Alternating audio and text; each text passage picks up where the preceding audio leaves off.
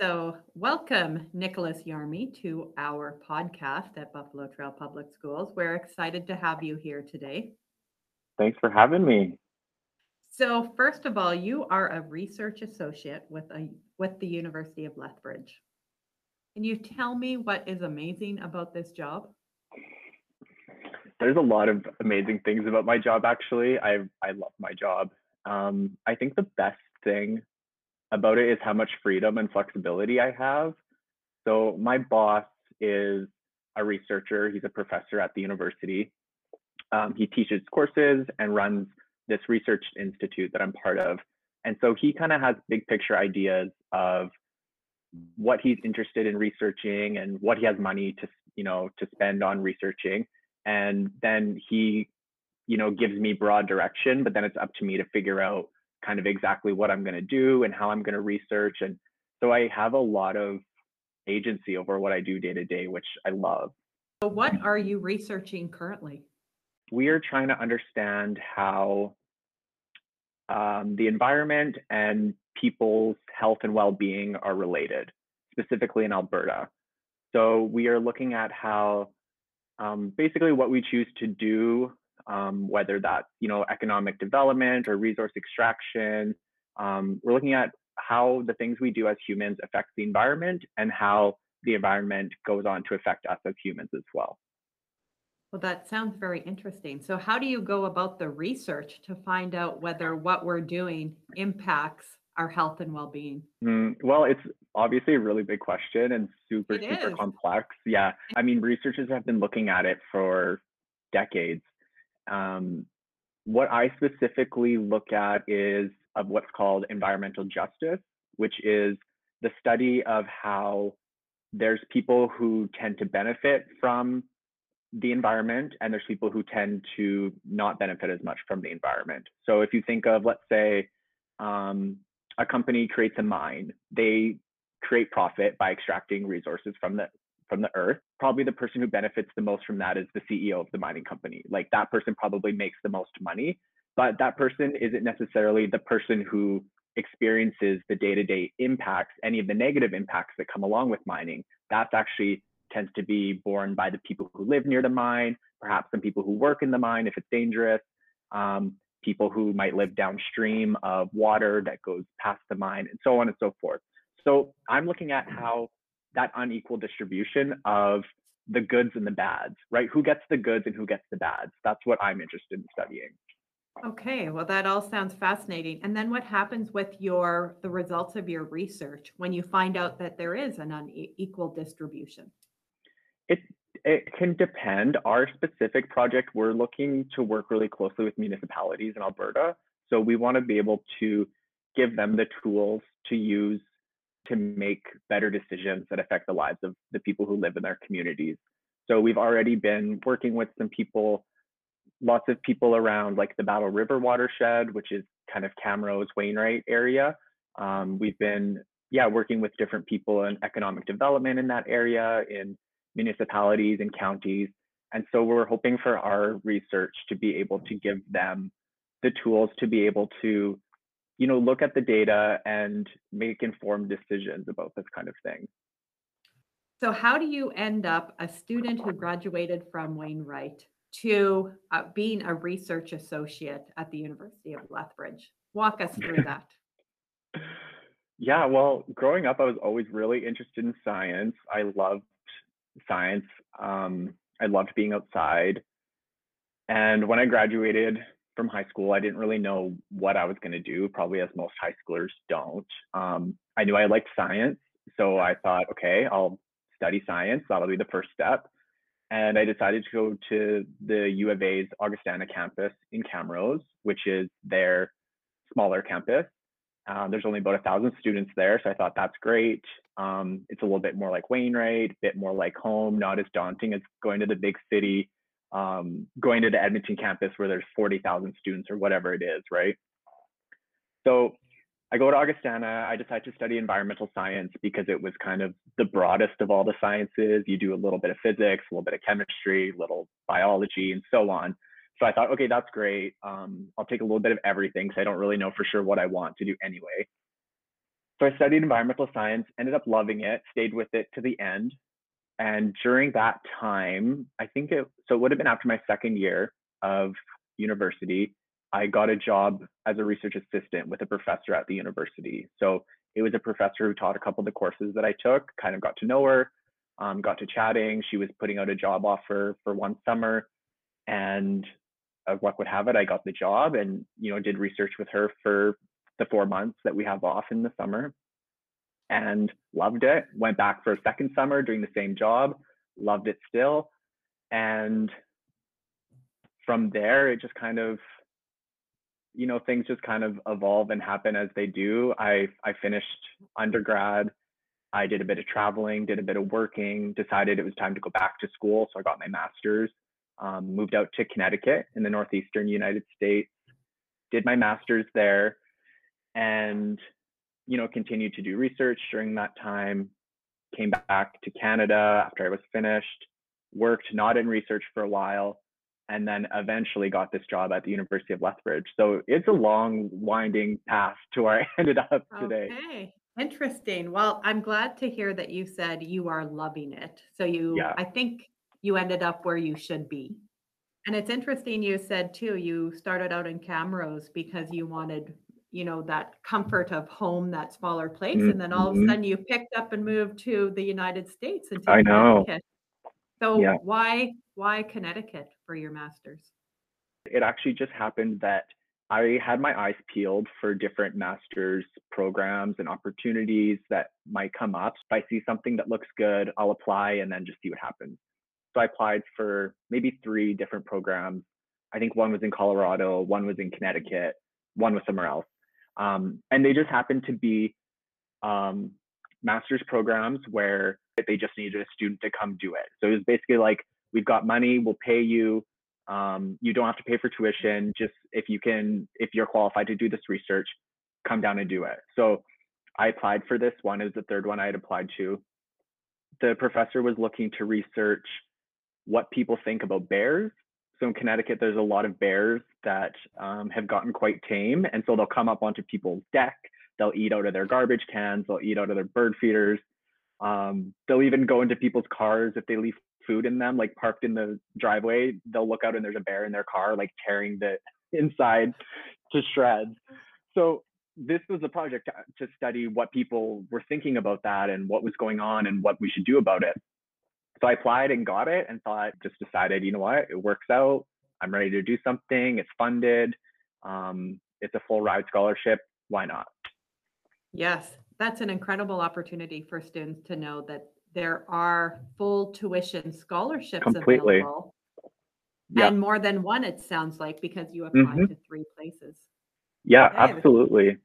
that's great. Well, I wanna ask you about researching, because when I think of the research that I need to do for my papers or things, I sit in front of my computer all day. But you're talking about Hmm. watersheds, you're talking about mines, you're talking about Hmm. bears. In your research, do you get outside then? Surprisingly, no. I do all my research has been inside. Almost all my research has been inside. Um, the research I did during my undergrad was amazing. And I did get to go outside because I was researching beavers, and so I got to spend a lot of time outside, up to my waist in ponds, digging through mud. But the all of the other research jobs I've had have just been behind the desk. So I do a lot of work with data and data analysis.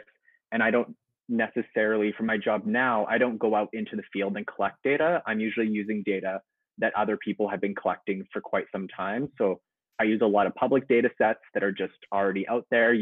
The government of Alberta, the government of Canada, they have all these data sets that are already collected. So I do most of my work with that. And then when I was studying bears, I didn't actually see a bear the entire time I was in Connecticut because my research was actually on the people and what they think about the bears. So I did that by sending out a survey by the mail. As well, I interviewed people and did focus groups and talked to police officers and wildlife managers and town councilors and residents. So I was out, I got to go out and see a lot of people. For me, going to the field was going to a library to meet with someone or something like that. Okay, interesting, because you said earlier you loved being outside, so Hmm. you ended up in environmental studies, and now you seem to be behind a desk. I know. Yeah. So And would to be you honest, sorry, just to add Yeah, to that, yeah. a lot of people who might want to go into environmental science may likely start out doing work in the field. So, being outside, doing surveys or counting wildlife or measuring water quality or whatever. Um, but as you stay in the field and potentially move up, you'll probably find less and less time you can spend outside in the field. They tend to be, yeah, it's just kind of the nature of it. As you get higher up, you tend to be more behind a desk. Yeah. So I'm wondering about the data sets and the stats that you spend some time looking at. High school math come in handy? Yeah, honestly, it does so much of my work is math, and it's great because I love it. I've always like done well at math. I wouldn't say I liked it, but I was good at it. Going through school and taking a bunch of different courses in like calculus and statistics and stuff like that, I've really come to love and appreciate math. And I do a lot of computer programming as well with my job. So um, Oh, good. I do coding, and that's like almost all math based. Like you need to have a really good grasp of math to make that stuff work. So yeah, high school math all the time. So if you were to give some advice to students, if they were listening to this and were at all interested in being a researcher and what you're doing, what advice would you give them? Don't sort of get your mind too set on one thing. Keep your options open, keep your mind open. There are so many jobs out there and so many lines of work. Don't confine yourself to maybe the jobs or the jobs you've seen, or what you think you might like or what other people tell you you'd be good at. Like really ask yourself, like, what are the things that I enjoy doing, and what am I curious about? What do I want to learn more about, right? And then if you can volunteer or ask someone questions, um, if you see a job that sounds interesting to you, like maybe you can ask that person about it, or you can volunteer or shadow them. Like a lot of it you don't know until you try. If you asked me in grade 12, I would never in a million years have been able to predict where I was going to end up.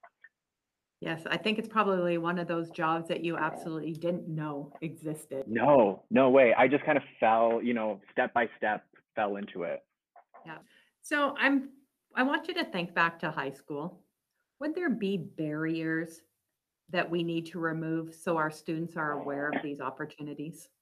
Yeah, kind of like I said, I think the biggest one is just what we're aware of and what we're exposed to. Yeah, when I was in high school, I never really knew what I wanted to do. I don't know if like I don't even know what I want to do now. I'm doing something and I like it, but like, when I was younger, if someone said like, "What do you want to be when you grow up?" Like, it was kind of like, I don't know. I've never really known. Right. But I think that's okay. I've turned out fine. It was okay not to know. But yeah, I think the biggest barrier is just not just get one idea in your head and think that's what I've got to do. I've got to go point A to point B. I've got to go to school. I've got to get a job. It doesn't have to be that linear. Absolutely. Times have definitely changed in that because I know They for my have. parents, yeah, my dad Mhm. was in education for 35 years and that's what he did. But now we change careers 6 or 7 Yeah. times. And nowadays, like Yeah. if you go get your undergrad, you get a bachelor's of science or a bachelor of arts or what have you. That doesn't prepare you for any one job or one line of work at all.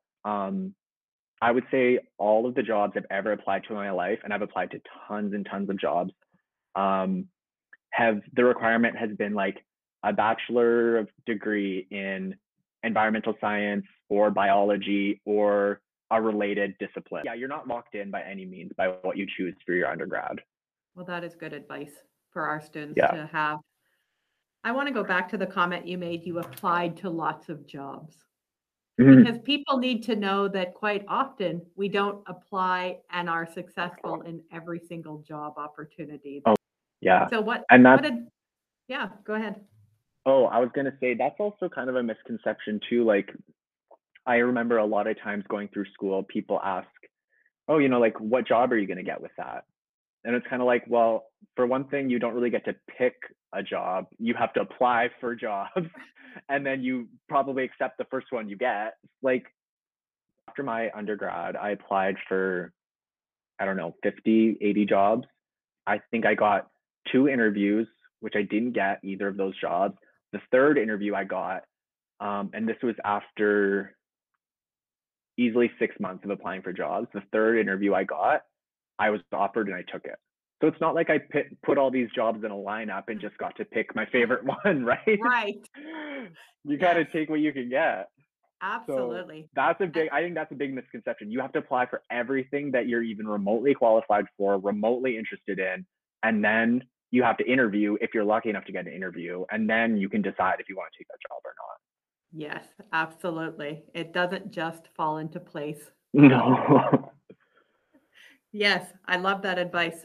So with that, what did you learn with, like you're applying to a lot of jobs. That it takes work to do that. What Yeah. advice do you have for our students who are out there and will be applying for jobs?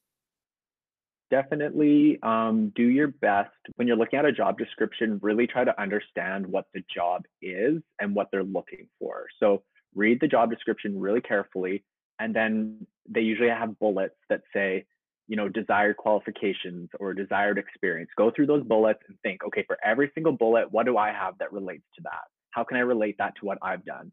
And then when you write your cover letter, you have to write a new cover letter for every job. You can't use the same one every single time. Like, don't just make a generic cover letter.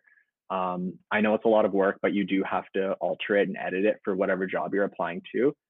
And think, okay, so how can I show them that I meet all of these things that they list out in the bullets, right? And make it really obvious, right? You're lucky if someone will glance at your cover letter for 10 seconds, right? No one wants to read that whole pile of resumes. So make sure it's very obvious, like I have done this, or use the same words even that they use. If they say, we're looking for someone who's qualified in blah, blah, blah software, like make sure you use that word of the software in your cover letter, because some jobs now they use like a computer to match. If you've mentioned the keywords that are in their job description, they'll filter you out. Sometimes it's just a computer that's filtering people out, whether or not you've included those keywords from the job description. Right. So yeah, really just try to make it specific to the job. That is another piece of great advice. So I have a question back to what you're doing and what experiences you've had. What's your biggest aha moment in your research?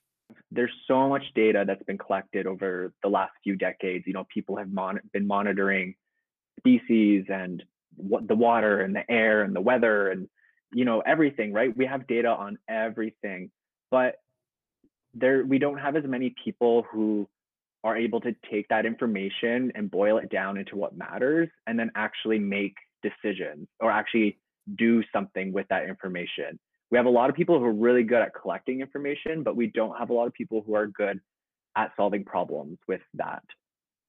That's why what I do matters to me, is because I really, at the end of the day, I care about making my community, my province, Canada, the world better with what we're doing right now. And we have all that information. We just need people who can distill it and understand it and communicate it and actually make some changes.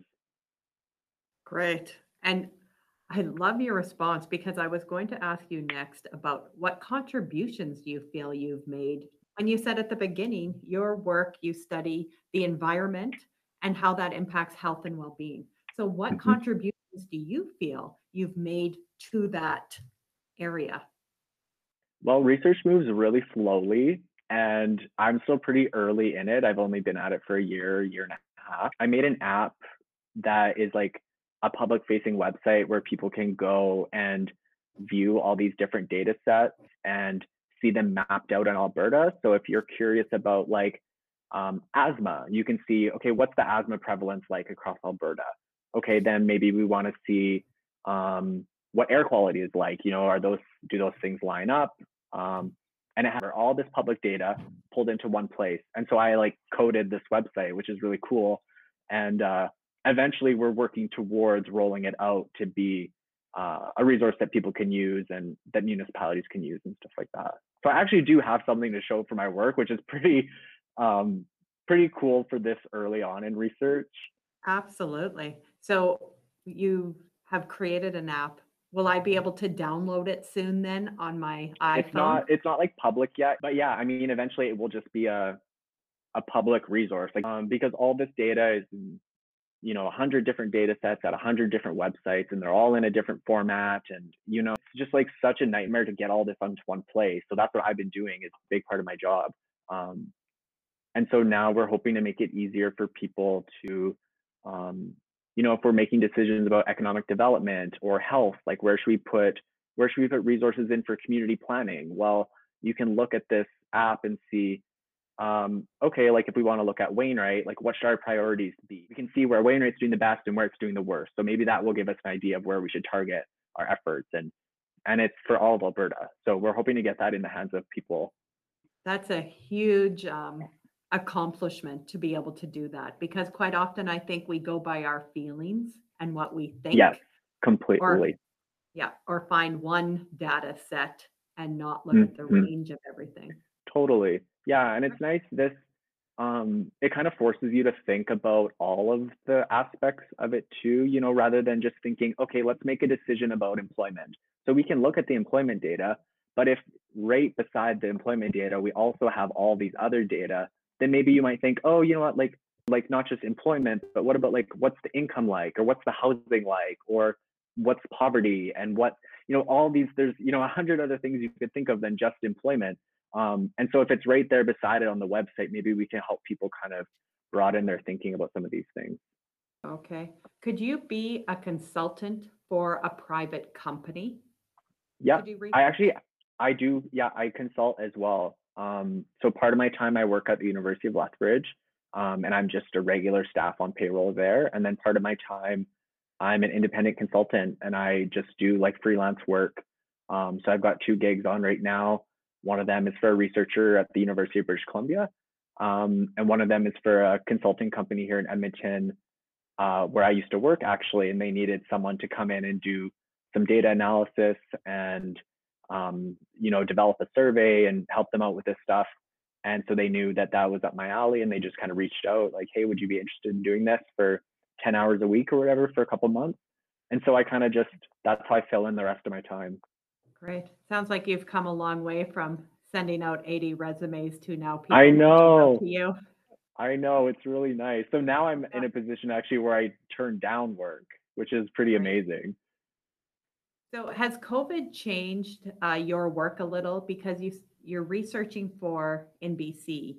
I'm assuming you're doing it from your living room or It's always remote. The stuff that I do would have been remote, COVID or not. The work that I do at the University of Lethbridge, a lot of it is with this larger partnership of researchers from BC, Alberta, New Brunswick, and New Zealand. And so we've been working remote since before COVID, and we will be working remote after COVID. okay. So is there an opportunity to visit New Zealand in the future and Hopefully, yeah. get some hands-on experience? Absolutely. And if the opportunity comes, I will definitely be going to visit. Well, then, thank you, Nick, for joining us on our podcast. We know that by listening to you, students will be inspired to try new things and be brave and be bold. Thank you. Awesome. Thanks for having me.